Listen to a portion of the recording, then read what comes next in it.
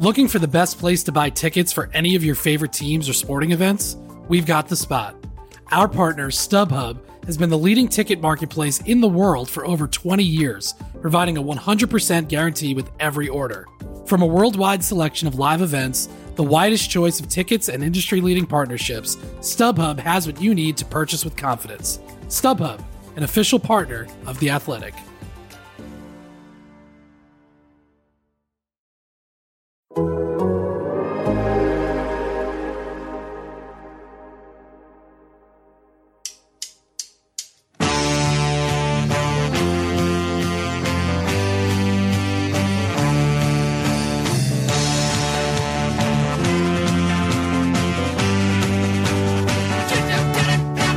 Welcome to The Big Thing on Total Soccer Show, the weekly episode where we sink our teeth into one of soccer's meatier topics. Today, we're turning our attention to current Bundesliga leaders, Bayern Leverkusen. In his first senior managerial role, Xabi Alonso has die Werkself flying high, with only 4 points dropped from 13 league games. We're looking at why they're so good right now, what they've been doing right, who are their key personnel, how long their success can last, and what any potential flaws may be. My name's Ryan Bailey. Joining me today to discuss this and much more, we have Columbus, Ohio's Joe Lowry. Hello, Joe. It's me. I'm in Columbus. I'm Columbus's Joe Lowry. That's who I am. That's me. Hello, Joseph. Graham Ruthven also joining us. Hello, Graham. Hello, Brian. How are you? I'm very good indeed, Graham. I'm conflicted by this show, however. This could be, Graham, the cruelest episode of Total Soccer Show we have ever done. We are talking about Bayer Leverkusen, Taylor Rockwell's favorite team. His cult team of the moment, and he's not on this episode. Are we bad people for doing this? Yes, I think we already knew the answer 100%. To that one. I thought you were talking about the TSS jinx, the TSS curse, which is very much a real thing at this point. Bayer Leverkusen, top of the Bundesliga right now. How long will that last for? I'm not convinced it will last for much longer, which might explain why we're doing this episode now, while it still has a news hook. But yeah, let's hope the curse isn't real and Bayer Leverkusen can evade it.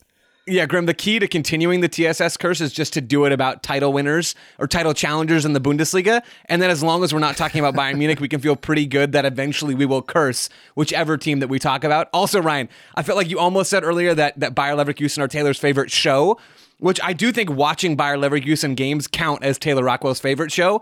Taylor likes lots of shows. He likes lots of movies. I think watching Xabi Alonso's team might top that entire list. The Alonso Show's got a ring to it. Maybe maybe Apple can pick up on that at some point. Sounds good to me, Joe. By the way, Joe, as I mentioned, you're in Columbus, Ohio. MLS Cup coming up this weekend. Looking forward to it? Absolutely. I'm stoked. I've never been to Columbus before, so this is my first time. David Goss recommended it fairly highly on our MLS show that we did earlier in the week, and I've only been here for about a day so far. It's really nice. I've enjoyed it a ton. Ohio has become, the state of Ohio has become a meme in the United States for whatever reason, but Columbus is great. I haven't been out to the stadium yet, but I'm heading there after we're done recording this today. Plenty of coverage coming here in the TSS feed. David and I will record after the game at some point to dig into the nitty-gritty, and then I'm doing a bunch of stuff for Backheeled as well. So it's been fun. I'm relieved to hear, Joe, that you're there for a game, because I'm led to believe that Columbus has quite a large Germanic population. I think there's a German village, a region of Columbus called the German Village. I kind of thought you'd just flown to Columbus purely for this episode to give it some authenticity. A little flair. Yes, a little authenticity. That was the secondary reason behind MLS Cup. Also, can I confess something? I haven't posted this on social media yet. So I actually flew into Cincinnati, and then I drove up from Cincinnati to Columbus. I rented a car just because the flights were cheaper, and that was the better fiscal decision. And I was driving back from hanging out with a few folks last night, and a skunk scurries across the road, and I slam on my brakes enough that I don't feel a giant, well, it wasn't a big skunk, but I don't feel it underneath my tire. So I didn't hit the skunk. But then all of a sudden I'm driving back in front of the Airbnb, and I start to smell some of the spray coming in through the car. So I get out of the car. I can feel it a little bit on my clothes. They're now hanging in the closet to my right. That's just off the camera. And I smelled them this morning, and they're fine. I have not been out to the car yet. I am desperately hoping that this rental car does not smell like skunk spray for the next 3 days. Yeah. My fingers and toes are crossed, fellas. They are crossed hard. Welcome to Columbus, Joe. Yeah. And I wasn't even going fast. I was going 30, right? It's dark. I'm back in mostly a neighborhood little residential area, and the skunk just does not care. Like, it is completely unbothered that I'm clearly approaching it on the road. And I slammed on the brakes. So yeah, we're gonna see what the car is like later this morning. I think a skunk running in front of the car, is that not good luck? Does that not mean Christian Ramirez hat trick? I'm pretty sure that's what that means. It's like superstition or something. Yeah, everybody knows that. Yep, skunks mean Christian Ramirez hat trick wherever you are in the world, whatever sport you're into. That's what that means. Was it a very French amorous skunk? I've heard those ones are quite Pepe good. Le Pew. Yeah, I think it was. I can only assume, Joe, that in one of your MLS rankings, you were rude about the crew at some point, and someone has set one upon you at this point. They're sicking me with skunks, which is a great strategy, honestly. All right, well, plenty to come on the feed from MLS Cup. Joe and Gas's MLS show in lieu of a weekend review coming for next week's feed, by the way, just so you know, listener. But today, of course, it is our big thing episode. We are talking Bayern Leverkusen. Graham, they be good. They be top of league right now. Yeah, absolutely. Leverkusen's sensational form has been one of the stories of the season so far. They have been in incredible form. They've yet to lose a game in the Bundesliga. They've won 11 out of 13 games, and the 2 games that they have dropped points in have been against Bayern Munich away from home and Borussia Dortmund at the weekend there. So that is not bad at all. They've equalled their best ever start to the best ever start to a Bundesliga season, equaling the start made by Pep Guardiola's Bayern Munich in the 2015-16 season. And it's not just the fact that they're winning, it's the way that they're winning as well. It's not like they're scraping victories. They are dominating games and really racking up the goals. So they've scored 3 or more goals in games against Leipzig, Gladbach, Darmstadt, Heidenheim, Mainz, Köln, Hoffenheim, Union Berlin, and Werder Bremen. So that's 9 out of 13 games they've scored 3 or more goals in, which is just incredible. So this isn't a Union Berlin story where last season we kind of predicted there would be an inevitable drop-off coming, because underlying numbers I could find behind Leverkusen are also very impressive. They are overperforming their XG a little bit, but it's still the second highest in the league right now. They are having the second most shots as well. So this is a serious team that Xabi Alonso has got at the moment, and there's good reason why people are billing them as potential title challengers. So, Joe, where did this come from? Where did this title challenge come from? Could we have seen it coming, what they're producing right now? I don't know that I would have seen a title challenge coming for Bayer Leverkusen, but as far as where this came from, it's been a really impressive turnaround for Bayer Leverkusen over the last 14 months or so right now. And a lot of this, and a lot of our discussion today, will be focused on Xabi Alonso. And there's more to it, right? He's not the only character in this story, but he is a main character. And you can sort of trace Bayer Leverkusen's turnaround to when they bring in Xabi Alonso. So he was hired on October 5th of last year. So that's October 5th of 2022. Leverkusen were second from bottom after 8 games. So early on in the year, they still had time to turn it around, but they had some injury issues. They end up coming back, and they obviously survived relegation. They have a very strong summer transfer window, and now this Bayer Leverkusen team is performing incredibly well. It's been 31 years since their last trophy. 31 years. That was the DFB Pokal in the 1992-1993 season. And now they are making a real, genuine push, even though we do kid about Bayern Munich. They're making a real, genuine push to be back at the top of trophy contention. Very good.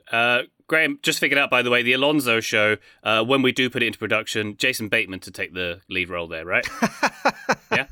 I'm not sure I've ever seen the two of them in the same room before. You might be onto something there, Ryan. I like it. Yeah, Jason Bateman and Xabi Alonso in the biopic. Very similar indeed. So Bayer Leverkusen are 3 points ahead of Bayern Munich as we recall, but Bayern Munich have the game in hand because their game was snowed off, of course, last weekend. They dropped points, did Bayer Leverkusen, for the first time in a long time last weekend against Borussia Dortmund. I suppose, Graham, the pattern, we don't want to enact the TSS curse, but the pattern has been for Bayern Munich quite often to, after the Hinrücke, they get to the Rundrücke the second half of the season, and Bayern start to turn it on a little bit more than they have in the first half of the season. Are we presuming that this is going to happen again? That is the fear, right? And for all that Leverkusen have been spectacular so far this season, and we've talked about an historic start to the season, how they've only dropped points twice against Dortmund and Bayern Munich, and they're unbeaten. They're still only 3 points ahead of Bayern Munich, who have a game in hand, because last weekend's game, their game was postponed because of snow. So I guess that kind of puts it into perspective, the standard it takes to win a Bundesliga title over Bayern Munich. that Leverkusen have had this strong start and Bayern can overtake them if they win their game in hand. But nonetheless, as I say, I think there is this sense that this Leverkusen team, and certainly Xavi Alonso as a manager, is something special. Leverkusen, they will need to be lucky with injuries. I think the lack of Champions League football has probably helped them and will continue to help them over the course of the season. They are in the Europa League. They're doing well in the Europa League. I think that is a trophy that they would like to win. But nonetheless, the Champions League puts more of a strain on squads. But I haven't had a feeling about a title challenger in the Bundesliga since probably Jurgen Klopp at Dortmund. It goes far back as that to identify a team that really felt like it was as good as this, and it had a manager who you feasibly can envisage leading a team to a Bundesliga title that isn't a Bayern Munich manager. Right, and I think the caveat there, Graham, is obviously we did have a title race last year, right? Borussia Dortmund come in, they take it all the way to the finish line, basically, and then they fumble the bag on the 1 yard line.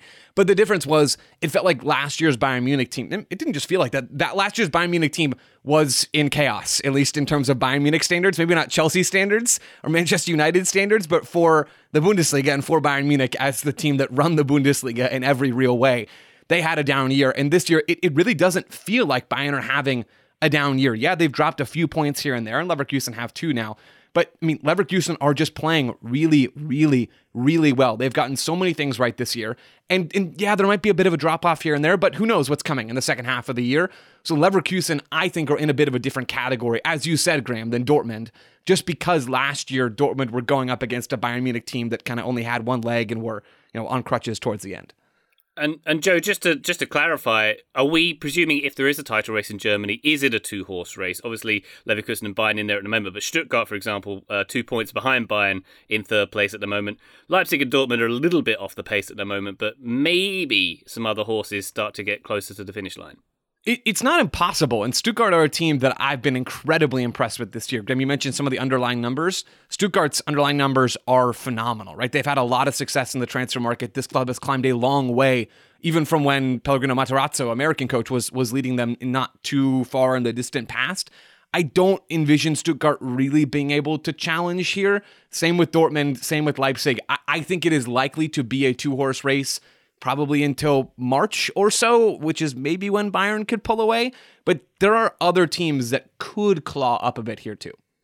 Yeah, I would agree with that, Joe. There is a sliding doors moment, though, in this season, and I think it comes in the very first round of fixtures on opening day of the new season, where you have RB Leipzig against Bayer Leverkusen. They play each other, and it's a 3-2 thriller, and Leverkusen come out with that 3-2 win. And even though Leverkusen were impressive in that game, it still felt like things were settling a bit for them. And I don't know if Leipzig come out of that game, if they're the team that comes out of that with the 3 points, with the win.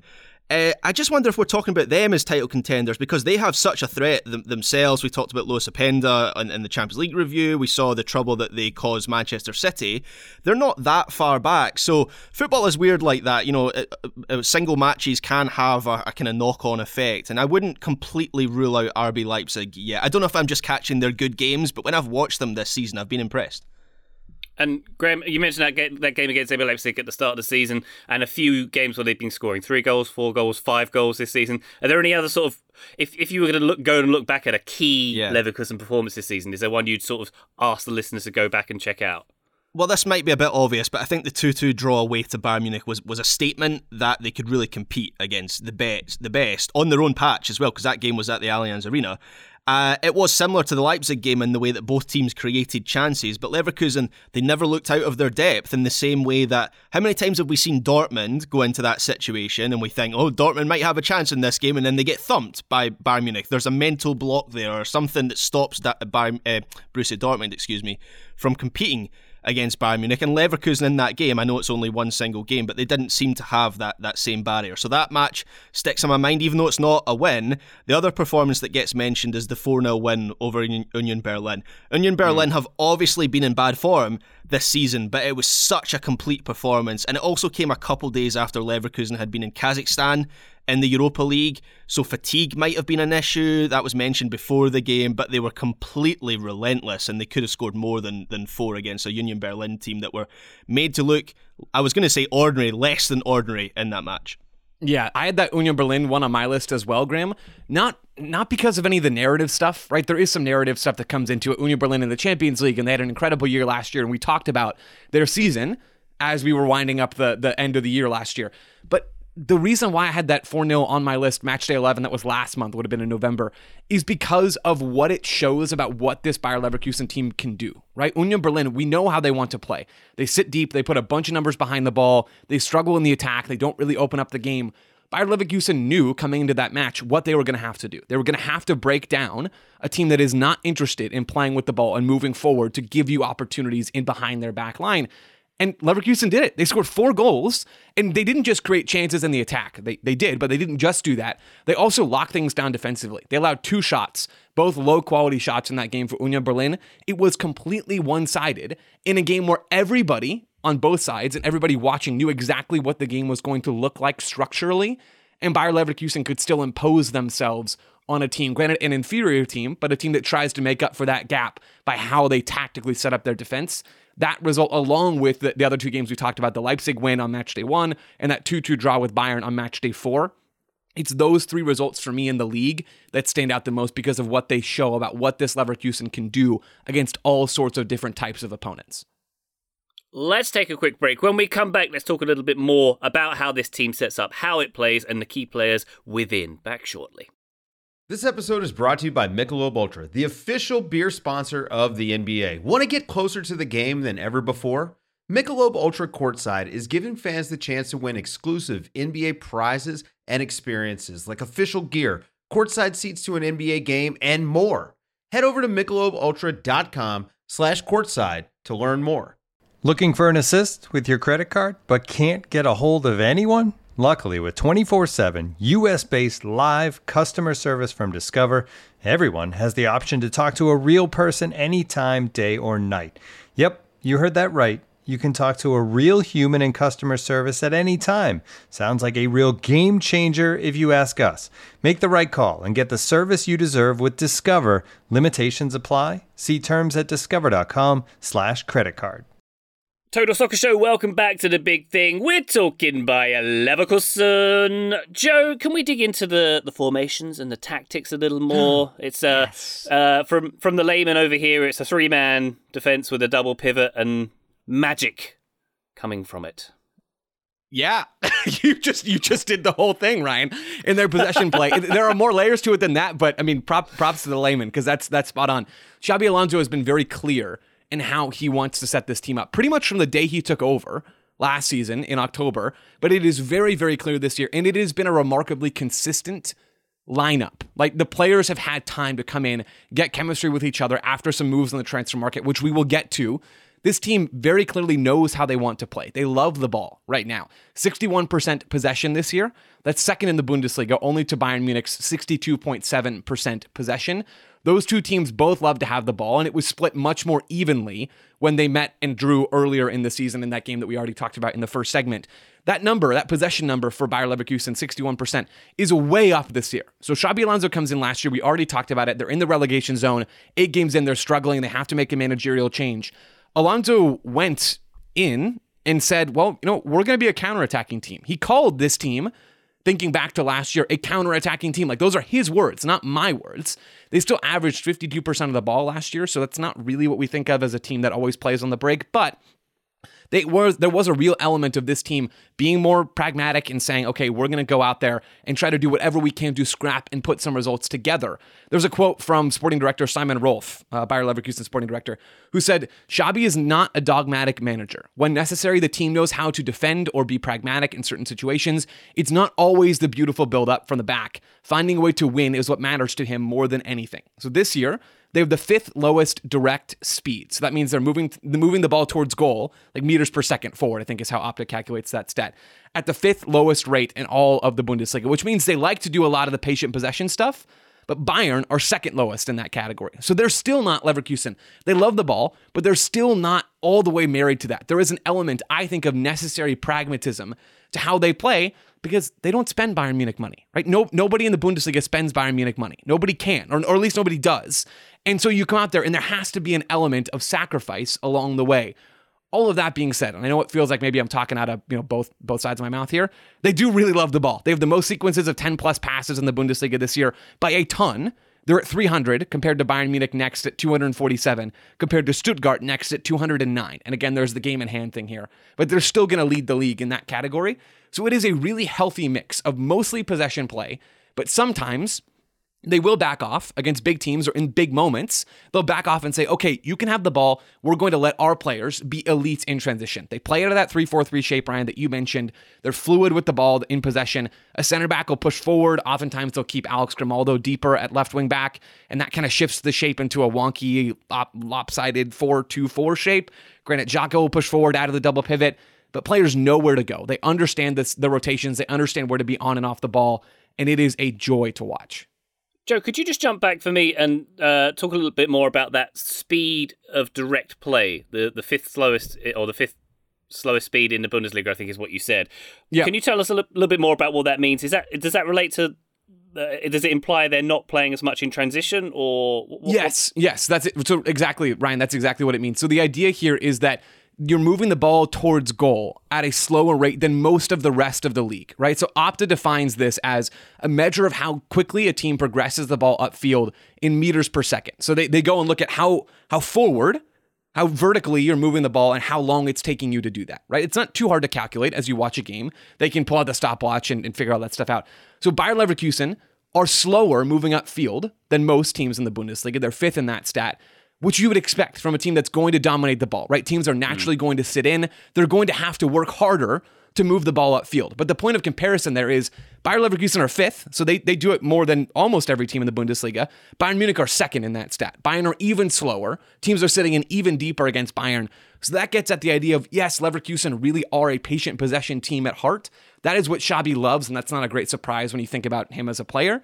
But they are slightly more pragmatic and a little bit more willing to open up the game and play on the break than the real giants of the Bundesliga historically in Bayern Munich. Wow, that's really interesting. And by the way, I do hope they are using a stopwatch like a notepad to record that stat. Click. Excellent stuff. I say that, but not that long ago, a friend of mine used to work at Wimbledon, the tennis tournament, where they do the stats for IBM, and literally it was writing where all the balls were hit. It wasn't on computers not that long ago. I was going to say, as someone who has a little bit of insight into how Opta collect data, it's not too far removed from that sort of thing. It's someone watching a game and then just registering it. Yes, so it's kind of like that. Indeed. Graham, so a little bit more about the identity of this team. Obviously, with the goals they're scoring in some of these games, which you've mentioned in the first part of this podcast, we categorise them as an attacking team. I suppose what I didn't appreciate is something we've also touched on in this episode is their defensive fortitude. And there's a Bundesliga.com article that's up at the moment, which has some really good stats about them. They're one of only two teams yet to have conceded a goal on the counter-attack. Only Bayern have conceded fewer goals, and they've kept 5 clean sheets. They're solid as well, aren't they? Yeah, they are. And I think to be a truly elite level manager, which is kind of what we're projecting forward for Xabi Alonso, is to get to that sort of level, you need to be an all-rounder. You need to be adept on all sides of management, and that's what Joe's kind of outlined as how they've gone from this counter-attacking team now more of a possession team, and I think that progression has really worked in making Leverkusen a more rounded team. They like to counter-press, so on the defensive side of the ball they like to counter-press to win the ball high up the pitch. I wouldn't say it's a classic high press, but they use a 3-2 box in the midfield area, and they'll push opponents wide, and that's often the pressing trigger, and they pounce in that moment. And watching some of the game tape from Leverkusen's games this season, they do like to stay quite narrow when they're out of possession and defending quite low. Obviously, I've just mentioned the counter-pressing element, but even if you are able to maintain possession for a period against Leverkusen, they are quite a combative team defensively. So we're talking about blocks and interceptions. They do have those kind of players as well. So they've got both sides of their game. Can I just mention quickly the wing backs, because that's where my eye is most commonly drawn or most frequently drawn when I watch Bayer Leverkusen, because obviously we've seen loads of teams at the elite level use wing backs, but Alonso pushes his wing backs, particularly Jeremy Frimpong on the right side, extremely high up the pitch. If you look at the average position of Leverkusen's players this season, Frimpong is either their most advanced player or he's pretty much as advanced as Boniface is as the centre forward. And Grimaldo's very high on the other side as well. And the wing backs, it makes it a back three with 4 ahead of them, and then it's usually 2 dual 10s in behind a central striker. And out of possession, that will become like a 5-3-2 kind of shape. That's their most common pressing structure, although sometimes it can be a 5-2-2-1 sometimes. But I like the way that Joe's mentioned how they like to maybe slow games down in possession, and they have this kind of close connection passing structure or possession structure. So they'll frequently have 6 or 7 players very, very close to each other, and what they do is they like to have neat little passes between those players in close proximity. The game's maybe a little bit slower in those moments, and they're counting on the opponent over-compacting in those moments and leaving space to then exploit with a pass out wide or in behind for Frimpong or Boniface or whoever. Obviously, you need a high level of technical ability to do this, but you also need a good deal of positional rotation is the other thing about this Leverkusen team that's very, very impressive, to obviously stop it from becoming predictable. And Leverkusen have that as well. So the wing-backs, I think, are key to Leverkusen not becoming stale, not becoming predictable, because yes, they do have that close connection possession element, but they also have that more direct element into players like Boniface and Frimpong in particular. Yeah, and that's one of the things that I've really come to enjoy about Xabi, the manager. I find it hard a little bit to evaluate managers sometimes because it's hard to get a real feel for how much they're impacting the game, right? It's the players who are out there on the field. But there are some things about how this Leverkusen team plays that really does make me think back to Xabi Alonso and some of the instructions that he's giving. And Graham, you mentioned Frimpong getting really, really high on that right side. I think I mentioned earlier, Grimaldo staying a bit deeper on that left side. Xabi looks at how his players want to play. He looks at where they can specifically help the team, where they can thrive as individuals, and how that then sets up the players around them to succeed. Both Grimaldo and Frimpong have ridiculous attacking numbers this year. Grimaldo scored, a ton of goals, and that's not likely to stay. At least he's not likely to continue scoring at that rate. I think he's got 7 goals so far this year. Frimpong has several as well. They are both really, really strong at getting forward, but as the year goes on, if listeners are watching, they'll see Grimaldo drop a bit deeper. They'll see Frimpong push a bit higher. They'll see Florian Wirtz drop in or Hoffman, depending on the game, in the front 3. It is a lot of looking at what these individual players can do within a general structure and making those little tweaks along the way. And I think that is something that really speaks well of Xabi's managing ability, Yeah, Joe, it's definitely been Alex Grimaldo who's caught my eye this season so far because, as you mentioned, 7 goals and mostly bangers from what I can tell as well from him, which is also great. But who else are the key difference makers in this team, maybe in more central positions? Yeah, so there's a couple that I think we have to spotlight, and the first one is Florian Wirtz, who is phenomenal, still really, really, really young. I feel like he's been around for 5 years or so at this point, but he's still only 20 years old. He's been in the picture for a while, and that speaks obviously to his talent, right? When you're young, minutes is an excellent indicator of potential and of where you're going to go. If you're getting real minutes at a high level at 18 years old or 17 years old or whatever it is, that speaks very well of where you're going in your career. He's so good both on and off the ball, usually playing in one of those half-space roles. So if we think about Bayer Leverkusen's shape, Ryan, as you described it, as this 3-4-3 in possession, which is what it is, it'll be Boniface leading the line as the number 9, and we'll talk about him, don't worry. He's leading the line, and Wirtz is off the shoulder, right? He's dropping into the pockets, he's hanging out in the half spaces, and he's so good, both on and off the ball. For anyone, at any age, let alone a 20-year-old, really well-rounded, provides consistent goal-scoring threat. He's not an elite goal-scoring winger, but I think of him almost as like this box-arriving midfielder when the ball is maybe on the weak side. He has 3 goals so far this year in the Bundesliga. He's a good provider, but really what he is he's a link player. Yes, he has some creativity, he has the vision in the final third, but he is a phenomenal link player. The 98th percentile among attacking midfielders and wingers in the Bundesliga right now in progressive passes. 87th percentile for take-ons, 87th percentile for progressive passes received. He opens up pockets to get on the ball. He finds space. He receives well under pressure, turns and plays forward. He is a key cog that keeps this Leverkusen machine moving along. And then quickly, another name that I have to mention, because I know we'll get to him, and there's plenty more we can say about Wirtz as well. It really is Victor Boniface. He's been incredible this season. Just 22 years old, almost 23. Has 8 goals in the Bundesliga, another 4 in the Europa League. Great underlying numbers. Already well past his scoring total from his time in Belgium last year. So he comes in from Union over in Belgium and he has been lights out this year. You watch the tape. Physically, he's impressive. Technically, he's impressive. His vision and ability to find space off the ball is really, really good. This guy is somebody who, I mean, Leverkusen, even though they're posing a title challenge right now on top of the Bundesliga, they're still not always able to keep on to their top talents.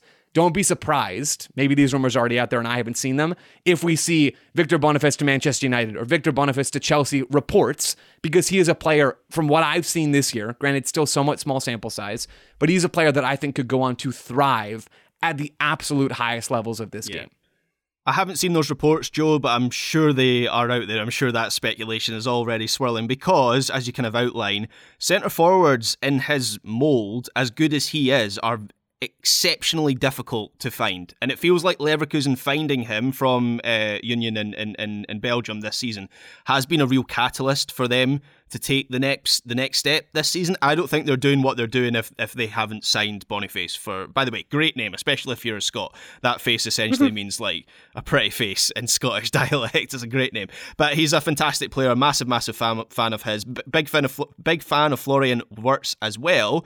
He scored one of the goals of the season so far. I think it was against Freiburg in October, where he dribbled all the way from the right wing. I think he actually beats a couple players twice. He goes back for a second go and beats them and then curls a finish into the top corner. I think he scored that goal on the same day that Harry Kane scored from the halfway line for Bayern Munich, which is a little bit unfortunate for him that he didn't get the headlines. But yeah, he's a phenomenal player. And when Joe's talking about players maybe being picked off and Leverkusen not being able to keep hold of their best players, I understand why Joe goes to Boniface, but Wirtz is the one I'd be worried about, because I know for a fact there is a lot of reporting that a certain Bavarian club are interested. You'll be shocked to find this out, that Bayern Munich are interested in a young German international for another rival team, but that reporting has been swirling around for a while, and if I were Leverkusen, I would fear that they might lose him to the mothership.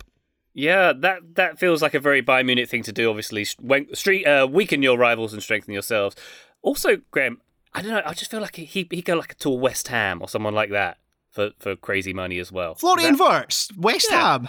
Yeah, he feels like one of those pushed about at West Ham kind of signings. I think you're giving West Ham a little bit too much credit. Okay. I think he's going to like a Real Madrid, or I think he's going to Bayern Munich is what I think is going to happen. Okay. But I know Mohamed Kudus was a good player, and I was a little bit surprised West Ham were able to get him. But I think Wirtz is kind of a potential tier 1 player, and there's a few potential tier 1 players in this Leverkusen team. Just to highlight someone else, Edmund Tapsoba, I think is really important to how they play out from the back. That's his job in the back three, to progress the ball, because the other two players, who are Kosunu and Jonathan Tah, they're more kind of ball carriers, and they have important roles as well, but the way that Leverkusen build up, they need someone who can pass it out from the back. Those players are very, very valuable in the modern game. So Tapsoba, I'm sure I saw a report linking him with Tottenham, which doesn't surprise me at all. And then just to highlight him again, watching this Leverkusen team, I wouldn't say he's their best player, but I really am pretty high on Jeremy Frimpong and his importance to this team. I think he's their most important player. He's someone that I've watched a lot of at Celtic. He's a real character. I've spoken to him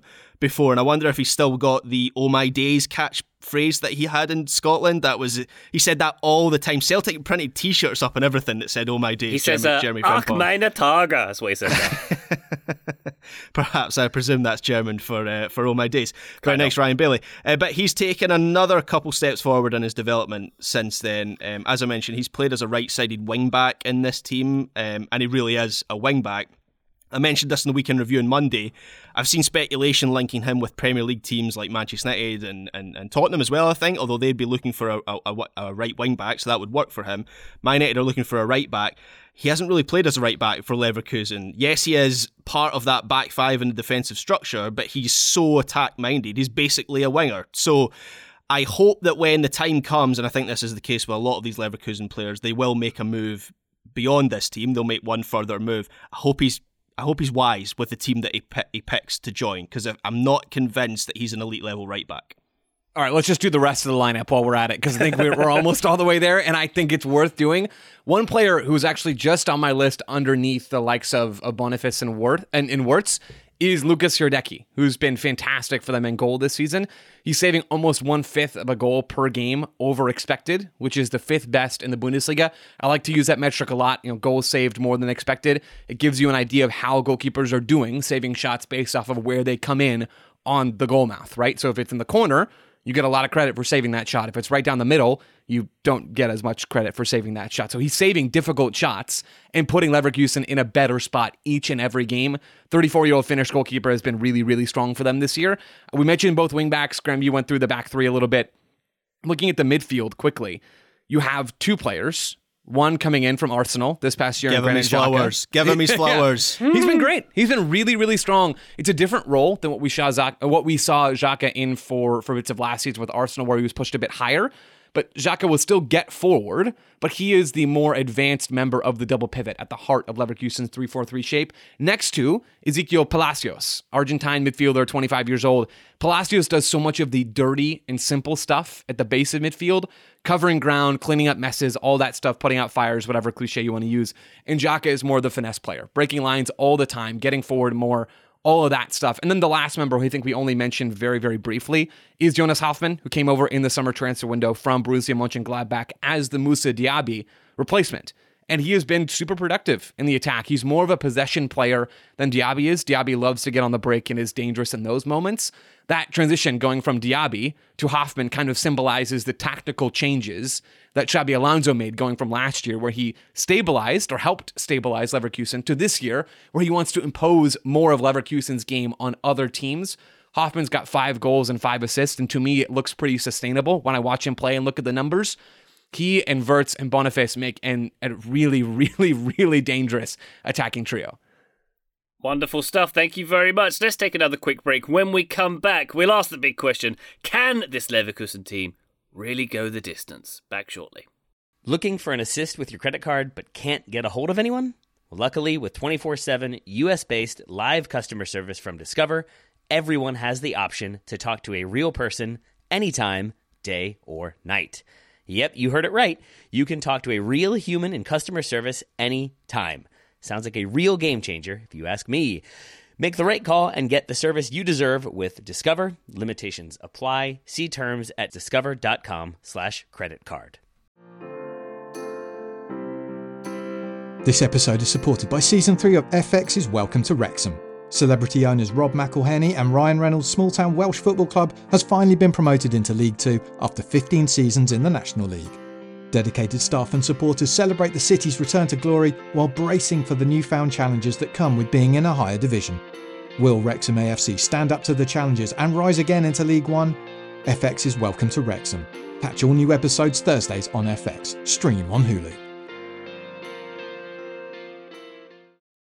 Total Soccer Show, welcome back to The Big Thing. Graham, you were talking about distributing flowers earlier in this podcast. Have we given enough to Xabi Alonso himself? Are we going to have him in that elite bracket of coaches in the coming years, do we think? Is he setting himself up for a career in managing? Will the kids remember him as a manager or a player, I suppose, is what I'm asking. Well, the kids probably already remember him as a manager, which makes me feel old. Every so often you get a feeling that a new Tier 1 manager is emerging. It doesn't happen very often at all, but a few years ago, I guess it was Julian Nagelsmann that people had that sense about. I think back to Klopp at Dortmund, I've already mentioned that, and it was just obvious he was going to be this kind of generational manager. I wouldn't go that far with Alonso yet. But yeah, I think people are looking at this Leverkusen team as sort of his thesis statement as a manager. This has marked him out as arguably the best young manager in Europe right now. He's been linked with Real Madrid. Poor Ancelotti is getting questions about that. Is he going to stand aside at the end of the season? And his former player, of course, Xabi Alonso, replace him? I've seen links with Liverpool. Of course, Klopp is still there, but is he the successor to Klopp at Liverpool? So there's already speculation about him making that next step in his career. And there was this expectation that Xabi Alonso would be a good manager. So he got his first job in charge of Real Sociedad's B team. And he was offered the Gladbach job not so long after that. He turned that job down in the end, which I thought at the time was quite a bold decision, because that's a good job to have as your first senior management job. But he takes a Leverkusen job in October 2022. As Joe mentioned, they were in relegation trouble at that time, guides them to 6th place last season, and so has made an instant impact. The interesting thing about Alonso is how many great managers he's played under as a player. So most notably, he played under Pep at Bayern, and he's spoken about how he learned a lot from him, and at that stage of his career. He's already thinking about coaching, so he was essentially taking notes while he's playing under Guardiola. But he also played under Carlo Ancelotti and Jose Mourinho at Real Madrid, and then Rafa Benitez for Liverpool and Vicente Del Bosque for Spain. So that's a lot of different influences and playing styles and ideologies, and also in different countries. You know, he's played in Spain, he played in England, he played in Germany. He's very, very well-rounded in that regard. And I think you can kind of see, Joe was talking about how they're well-rounded as a team and how they've gone from transition, kind of counter-attacking style to a more possession style. That's the thing about Xabi Alonso that's really impressive to me, is that he does seem to be so well-rounded at this stage of his career. And obviously playing under great managers doesn't always mean you'll be a great manager yourself, but I think you can see how much he's soaked up in the way that his teams play. And even things like how hands-on he seems to be. I watched some footage of him on the training pitch. Taylor and I were talking about this piece of footage a few weeks ago, where he's playing a part in training and he's setting up attackers for shots on goals. And some of the passes, let me tell you, that man can still pass a football. Some of the passes were outrageous with the spin that he was putting on them. But even things like he speaks fluent German and he takes all of his pressers in German, and you can see him having quite intimate discussions with his players on the training pitch or in warm-ups before games. So I think he's a manager who appreciates the details, which is a very kind of Pep Guardiola thing, a very modern sort of manager thing. So even looking beyond his Leverkusen team on the pitch, you get the sense that, and obviously he needs to make good career decisions and things can fall apart very quickly in football, but you do get the sense the full package is there for him to be an elite level manager. Okay, Joe, I'm sold. He's my new hero. How about you? I think I'm inching closer and closer towards that side with an element of caution as well. So I think I've made it clear at this point, I'm pretty high on what Xabi Alonso has done. I do think it's always important, though, to look at the rest of the context, right? You could give Pep Guardiola the Houston Dynamo, and they're probably still not MLS Cup favorites with their current squad, right? That's just one example. But player quality matters, and so we can give Xabi Alonso a lot of credit. But I think it's also important to go ahead and look at the rest of what's happened around Leverkusen from last year to this year. And that's when I want to give credit to, I mentioned him already, Sporting Director Simon Rolf and CEO Fernando Caro. They've played a big part here as well with Leverkusen's summer signings. 4 key players, 4 key starters for this team coming in. And I'm not saying Xabi Alonso didn't have a part to play in some of this stuff. It's hard to know exactly without being on the inside. But Victor Boniface, Alex Grimaldo, Granit Xhaka, and Jonas Hoffmann all come in to the team this year. 4 key players. A bunch of the goals are between 3 of those 4 guys. So a lot of this is Xabi giving his team a system and allowing them to thrive, right? Having a framework that allows these players to grow out. Think of it like he's the pot, right? He's the pot and the soil, and the players can grow out of that stuff, but you still need seeds. Like, you still need players to come out here and do this stuff on the field, and Leverkusen have those players. And Xabi is not the sole person responsible for this turnaround. With that being said, I read out the quote from Rolf earlier about, some of Xabi's less dogmatic tendencies. And I like some of the quotes from Xabi as well, where he recognizes that he has influence, but that it's also in part down to the player. So he said this, quote, Xabi Alonso said this, quote, passing quality gives us a lot of control, especially in the first structure. The defenders with the midfielders, I'm interjecting now, think about that as build up, right? Build up an early possession when they have clear systems and structures in place. Okay, back to Xabi. But after that, we need a change of tempo. We need to be right there behind the midfielders. And then different things need to happen. The talent needs to arise. And those things that you can't train that much, that are natural talent of your players. So he's talking about when you get into the final third, you need players who can break blocks. You need players who have quality on the ball to go and do that stuff. Well, Xabi 100% deserves credit is he's created the structures, or helped create them, that get Leverkusen into those good spots for then the players that have been brought into the team and that were already there last year to go out and thrive. They can thrive on top of that stuff. So yeah, I really do enjoy a lot of what Xabi Alonso has done. I'm 100% with Taylor on this and with you guys at this point. They're incredible to watch. I think they're a genuinely good team. I do think, and this is a bit of a spoiler, I do think a drop-off is coming because I don't think they can sustain an Alex Grimaldo banger every other game. But they're fun, and I think Xabi Alonso has done a really impressive job in a very short amount of time. He's got an elite level manager aesthetic as well. Ryan, I can imagine you're a big fan of his aesthetic as a manager. The old kind of Lulu? Smart trousers, white trainers, and knitwear look is a strong look. That's how if you were a manager, that's how you would dress, isn't it, Ryan? 100%, yeah. Postmodern, detail-oriented, on point. I love it. Let's be honest. Xabi Alonso could wear a plastic bag and it would be pretty much fine. So that's true. Joe, I love the way you called a prediction a spoiler just because you hate predictions so much a moment ago as well. I do appreciate that as a detail of your persona. Graham, an impossible question for you. Is this Bayer Leverkusen's one shot? Is this their hot season? Is this their Napoli last season where they've got they've got the whole band together and all the pieces are in place? Or is this building for a sustained challenge?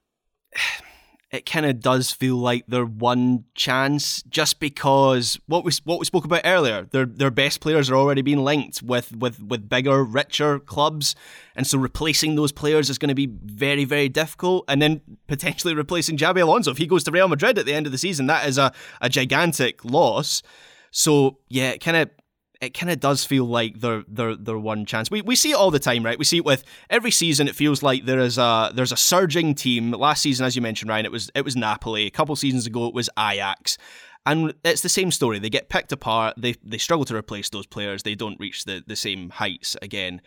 And unfortunately, that's just the landscape of modern football. So it's obviously impossible to project into the future, know for a fact. But yeah, I do get the sense that this is their shot. Joe, any thoughts on that? Is this the one shot, don't miss your chance, mum spaghetti, etc.? I think this is their best chance for the next several seasons. I could see if they keep most of this squad together for next season and find a couple of really high-level replacements in the transfer market, I could see them running this back to an extent next year. But if this is your best chance, I think next year, you're maybe sitting at 60% of where you are this year, or at least of your title chances, which are already still, less than 50, because I'd wager Bayern are still 50 plus. And even this season, there are things that make me think, oh, they're going to get caught by Bayern. Florian Wirtz, by the way, we're recording the day after Wirtz came off in the Pokal last night with an ankle injury. Of course, he had a bad ACL injury not so long ago, so that's a worry. We don't know the extent of that injury. AFCON is coming up in the new year, and that means Tapsoba, Boniface, Kusunu, and a couple other squad figures will be missing for a month.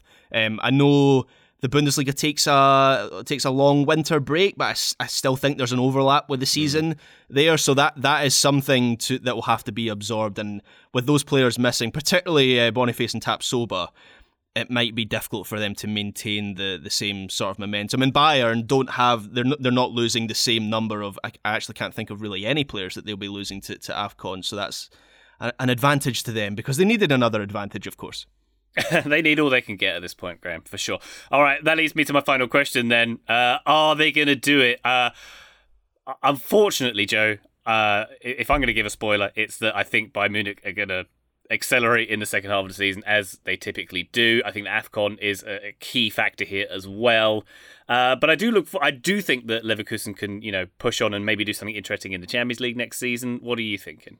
Yeah, agree with all that, Ryan. And it's hard to say this to predict, Bayern Munich are going to come in and win the title without sounding dismissive of Leverkusen. And I want to try to do my best to avoid that, because what they've done this season so far has been incredible. They performed at a higher level than I thought they would. They are one of the most enjoyable teams to watch in Europe, which is important and is gratifying for fans, I would imagine, because if you go into a season knowing that you are very, very, very, very, very, very unlikely to win the title, you have to have something else to get you from game to game. And Leverkusen are entertaining their fans right now, and they're playing at a level that is well above, almost every other team in the Bundesliga and most every other team in the big leagues around the world, right? So I have a ton of respect for what they've done this year. That being said, Bayern Munich, I still believe, are the better team of these two. I'd imagine that, they've already got the edge on goal difference, so 3 points that Bayern Munich are missing from their game that Leverkusen have in hand. I'd imagine that we're maybe a week or two from Bayern Munich hopping back up to the top of the table. So I don't think Leverkusen are going to win this year, but I think they've had a really, really successful campaign so far, and they're on track to continue having that, just to a slightly different degree as the year goes on. Yeah, without stating the obvious, it's Bayern Munich that are the big factor here. Ryan, you mentioned Bayern Munich accelerating in the second half of the season. I'm not really sure that'll happen because Bayern Munich are already kind of foot to the floor right now. It's just Bayern Leverkusen have been there with them. I think there will be a slight drop-off in Bayer Leverkusen's results and because of those underlying numbers, which have been very good, but they are still outperforming them. I'm not always dismissive of outsiders and title challenges. I think back to last season with Napoli, and I think we all went pretty early in that season saying Napoli were going to win the Scudetto. The key thing there was we looked around at the competition and nobody in Serie A seemed to be very good besides Napoli. And unfortunately for Leverkusen, that isn't the case in the Bundesliga this season. Bayern Munich are very good and they have a certain English striker who's added a lot of goals to that team. That's maybe the only thing actually that could stop it from happening is a Harry Kane injury of some sort. Could potentially have a big impact on Bayern Munich. But besides that, unfortunately, I envisage another Bavarian title in May. There could also be heavy snow every weekend in Bavaria until April. That might help. What, and they just don't play the matches? Yeah, too many matches to reschedule. They just give the results to the other team. Yeah, if that happens, then potentially Leverkusen win it. Yeah, I don't have the rule book, but I'm pretty sure that's how it works. Okay. All right. Yeah, and you're quite right about maybe not accelerating. I suppose in previous seasons, Graham, Bayern Munich might have had a loss or two before Christmas, and they tend to go stronger in the second half. But I suppose, they'll keep accelerating. I agree with that. Indeed, the pedal still on the floor for Bayern Munich. All right, Joe, any more about Bayer Leverkusen before we wrap up this big thing?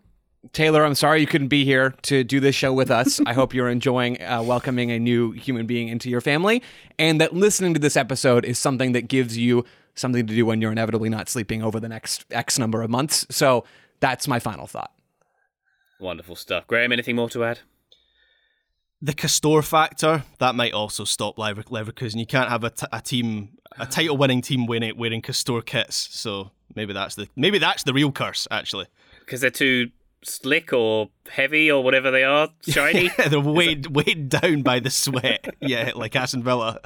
Dear. Aston Villa would be running away with the Premier League title this season if it wasn't for the Castor kits. That's true. When spring comes and the temperatures start to go up again, trouble for Leverkusen, kit-based. All right, thank you very much, Graham. Thank you very much, Joe. It's been a pleasure big thinging with you both. And listener, thank you very much indeed for joining us on this one. We're going to be back on the feed on the weekend, Joe and Gus, in Columbus, Ohio, Joe. Doing a thing with a big game. Without skunks, hopefully. No skunks. We'll see. Special guest skunk on the show. That's what I want. I hope they're circling and following you, Joe, because just for the content. If they do, please put it on the Patreon. Patreon.com/Total Soccer Show, by the way, listener, to support this show. Thank you very much. We'll be back on the feed, as I say, very shortly. But for now, auf Wiedersehen!